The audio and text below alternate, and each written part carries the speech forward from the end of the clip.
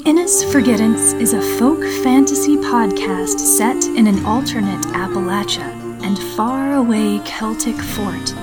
You can help support me and this story by sharing it with your friends, posting on social media, or by clicking the link in the description to buy me a coffee. I'm glad you joined me this week, and stay safe out there in the woods. When the blinds reveal their secrets by the lanterns fading gleam, conjure all the light within you, for to face and never see.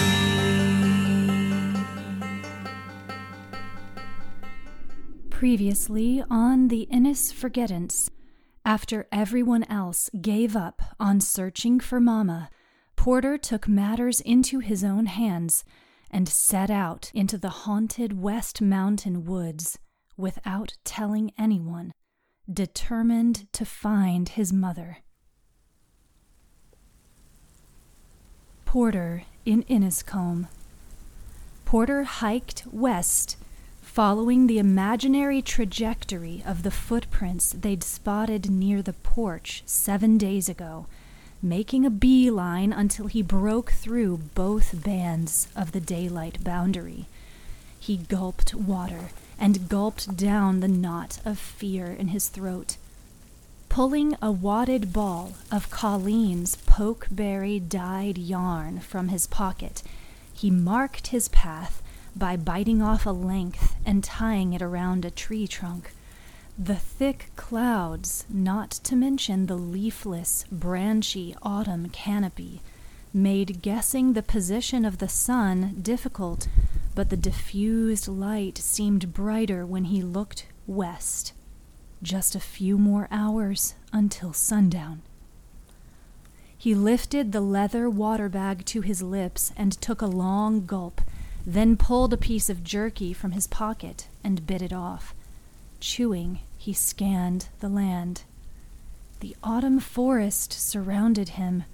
Most trees had been robbed of leaves, though portions of brown, orange, yellow, and red still dotted the mountain like a patchwork quilt, with evergreens in between like stitchery.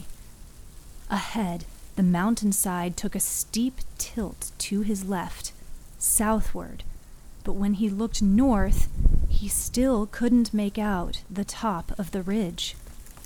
Porter had hunted with Pa many times and had looked forward to the day he'd get his own gun, but hunting by day wasn't the same as tracking a person who had disappeared a week ago.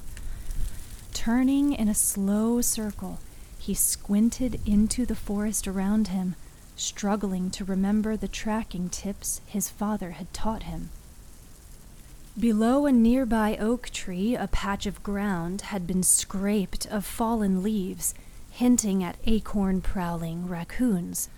All around him, the forest was dotted with yellowed, naked tree trunks, horning trees stripped bare of bark by eager stags, but no sign of Mama. He had to go farther, well past winter's daylight boundary. But how far? Mama had passed through these parts 7 days ago. How far could she have gone since? A sickening lump of realization formed in his belly. For the first time since he set out that morning, the thought of finding his mother terrified him. The light theft of humid, old leaves pulled his mind from nightmarish imaginings. Pitter-pattering of smaller wildlife whispered from the ground all around him, while above, birds flitted gracefully from tree to tree to tree, like leaves floating in water that stop on rocks only to spin free again. He took a deep breath, filling his nostrils with scents of splintering dead logs, evergreen needles, and rich soil. He continued forward, skin prickling with keen awareness. Never had he, or perhaps any recent Innisfolk except hopefully his mother, ventured so far from home. Now he moved slower, tuning in to all of his senses, doing his best not to disturb the forest around him. Every so often, he bit off another length of Collie's raspberry-colored yarn and tied it around a tree as reminders of the way home. West, west, west. He hung all his hopes in the west, pushing through privet and watching for any broken branch that might provide confirmation. But he noticed nothing. Streaks of black flew above him. A flock of crows darted overhead, cawing and shrieking and congregating in the forest canopy until the trees themselves appeared to move with leaves come to life. Fully aware of the hazards of lurking underneath birds' roosts, Porter rushed forward, tugging his hat tighter on his head, leaping over branches and logs, moving as far away as he could. Their delighted screaming rang, warning of the coming sunset. Even when he could barely see the leaping specks of black in the branches far away, their cawing carried throughout the woods. "I hear ye," he answered them. "Only 'bout an hour of light left." His heart skittered. He'd found no conclusive sign of his mother, or anyone else for that matter, yet within moments the never-seen would haunt the woods, emerging from their mysterious daylight hiding places. He hungered for more than mere bites of jerky and yearned for water. His legs protested at the idea of another step. Sitting in front of a soft log next to a smooth sapling, he sipped more water, resisting the urge to down all of it, and reached out, tying another pokeberry string around the young tree. "There's no going back. Not tonight, anyway." Dread rose within him like a bucket drawn from a well. He thought of Pa, Colleen, and Great Aunt Nuala, of all they'd been through in the past 17 years, in the past 7 days, in the past several hours. "I can't go back without answers," he thought. Yet the mountain remained stubbornly tight-lipped. Sighing, he turned to his pack, which leaned against the middle of the log, and began unstrapping his oil lantern from the body of his possibles pouch. He ran his fingers across the tank and glass globe, relieved that he didn't feel the slickness of leaked oil, then pushed the thumb lever to raise the globe and twisted a small knob to raise the wick. Leaning over, he shoved his hand into his pocket and rummaged for the flint and steel kit. His hand trembled even as he struck the fire steel over the tin. The strong realization of oncoming nightfall frayed his nerves. Carefully, he brought a twig to the ignited char cloth until it caught fire, then used it to touch the gap between the globe and the tank, lighting the wick. The lantern produced a strong orb of light that pulsed and breathed. Within its safe haven, Porter could finally breathe a little easier, too. Brushing away leaves with his hand, he steadied the lantern on the ground and turned to rummage for food in his pack. But under its glow, the log he leaned against caught his attention. Rotted in the middle, a cluster of gill-like mushrooms sprouted from its decay. Stomach growling, Porter gathered several before noticing the rest had been trampled by a clear, human footprint. A footprint that aimed northwest. She was here, he thought. Rinsed of his earlier exhaustion and discomfort, he scrambled to his feet and shoved the flint and steel kit back into his pocket. He lifted the lantern and pressed forward, moving west and north, determined to make as much progress as possible before shadow overwhelmed the forest. But the light had already begun to surrender to night. He had to squint just to keep himself from tripping over the underbrush and fallen branches, much less notice any sign of human presence. Finally, he stopped. Wind whistled low as it rolled over the mountain forest. Loose leaves pittered like leftover raindrops. Trees and branches creaked, swayed, snapped. What remained of the ground's warmth clashed with the cold night air, birthing a layer of fog that swirled as though it were a mountain creature all its own. Porter tightened his grip on the lantern. His knuckles felt dry and cracked. His bones resisted motion. Constant movement had distracted him from the crystallizing cold, but as he stilled, the night air seeped into his sleeves and collar like long, ghoulish fingers. No turning back. The spirits would come, and soon. Evergreens dominated this patch of forest. Their fallen needles blanketed the earth so his footsteps made no sound.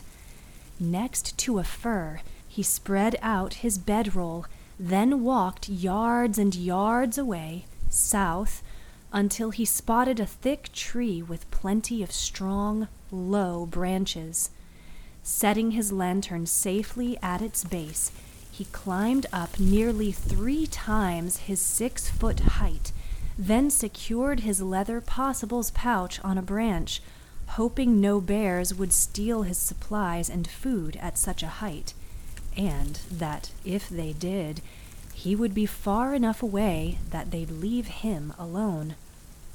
Before climbing down, he snatched the bottle of lamp oil he'd brought, along with a few mushrooms and pieces of dried fruit, and stuffed them all into his pockets.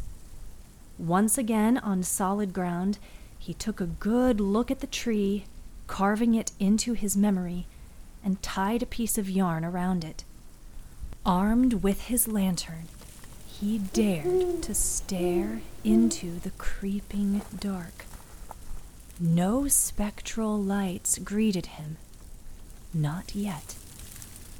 Still, his legs quivered as he hiked all the way back to his resting place. He sat on the wool blanket, pulling it snugly around himself. He winced, remembering the tin of lard he'd packed but forgotten in his rucksack. The blanket, along with his hat and all of his clothing, would have to be enough warmth for tonight. Under darkness, even as he sat in the light of his lantern, a ball of anxiety tightened in his chest. His arms might as well have been made of straw. Jitters filled his belly, so he no longer wanted to eat, but he forced himself to nibble at the mushrooms and fruit, tasting nothing.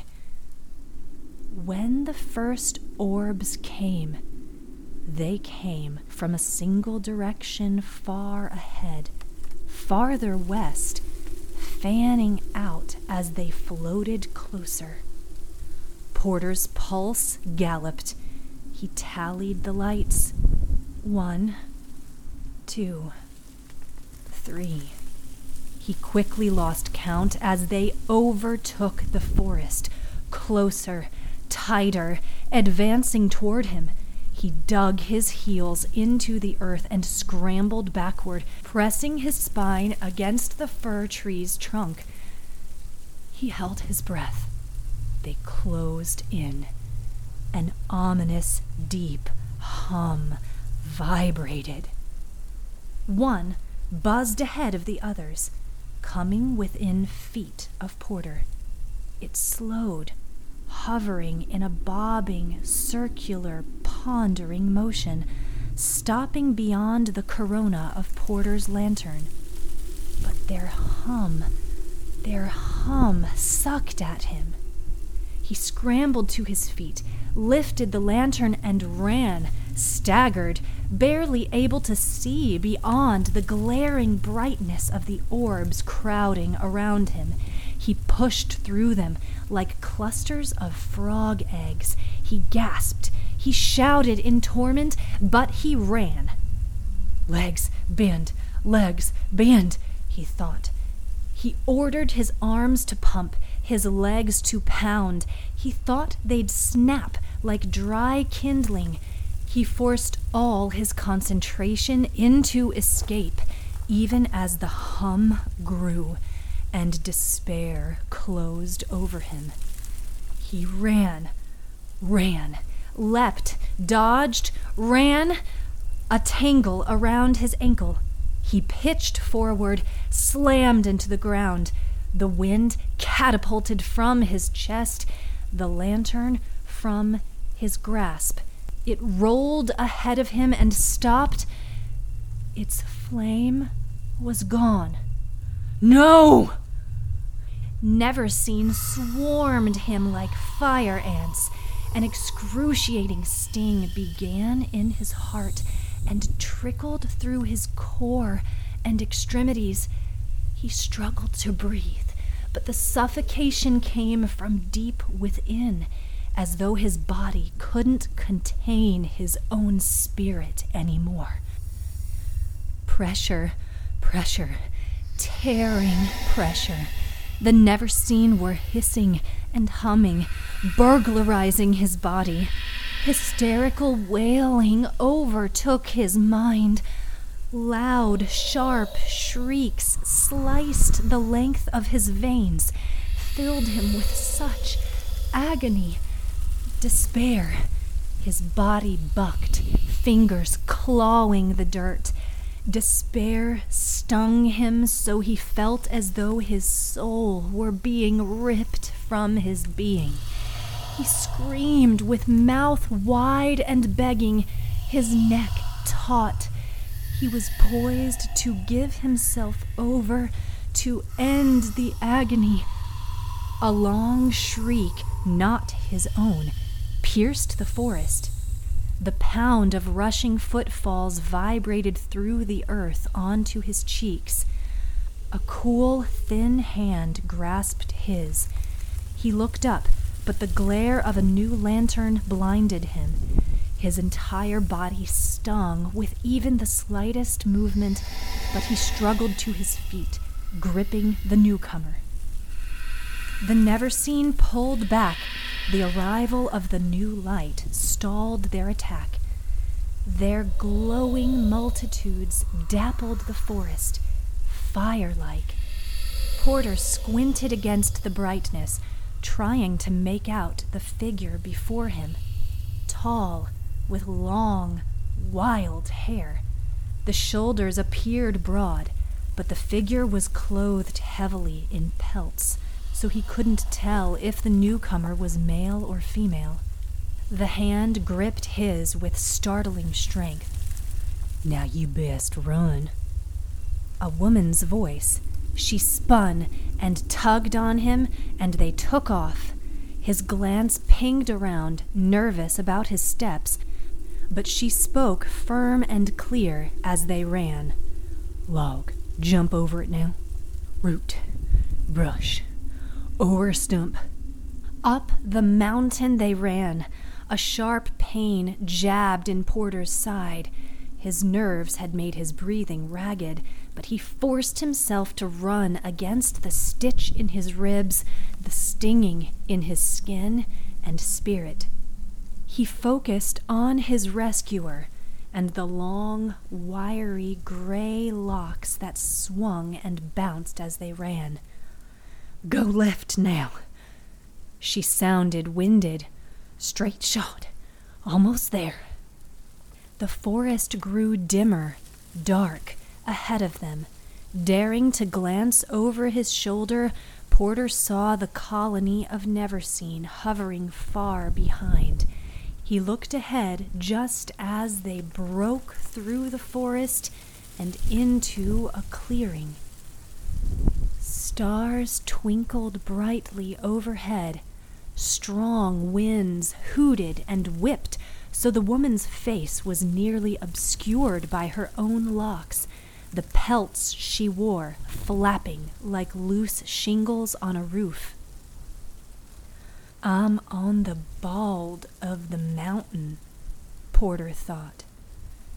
Straight ahead stood what appeared to be a round, doorless shack, old, breaking down, shoddily held together.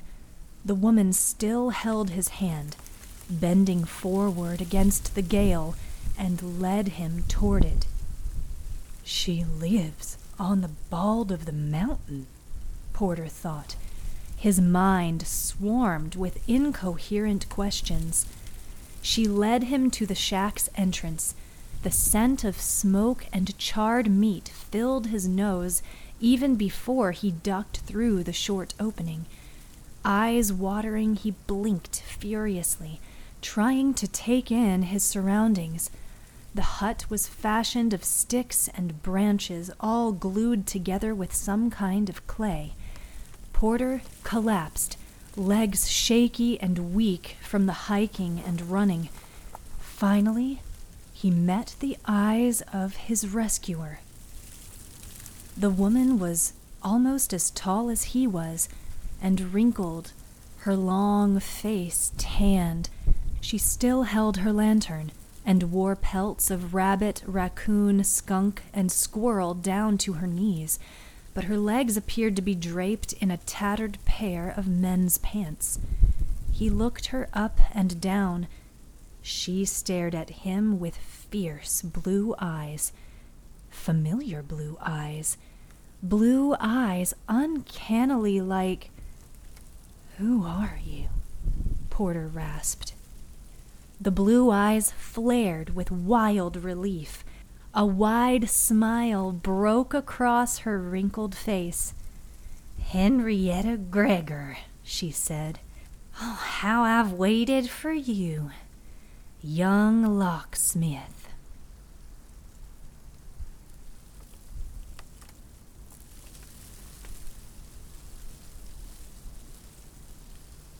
The Innisforgettance was written, narrated, and produced by me, Leah Noel, with special appearance by David Walker. The original song, Beware the Neverseen, was written, composed, and performed by Georgia musicians Miles Landrum and Lorelei. You can find links to more of their excellent music in the show notes. Sound effects came from the kind folks at freesound.org. You can follow this podcast with behind the scenes and more on Instagram and TikTok at Leah with a Pen.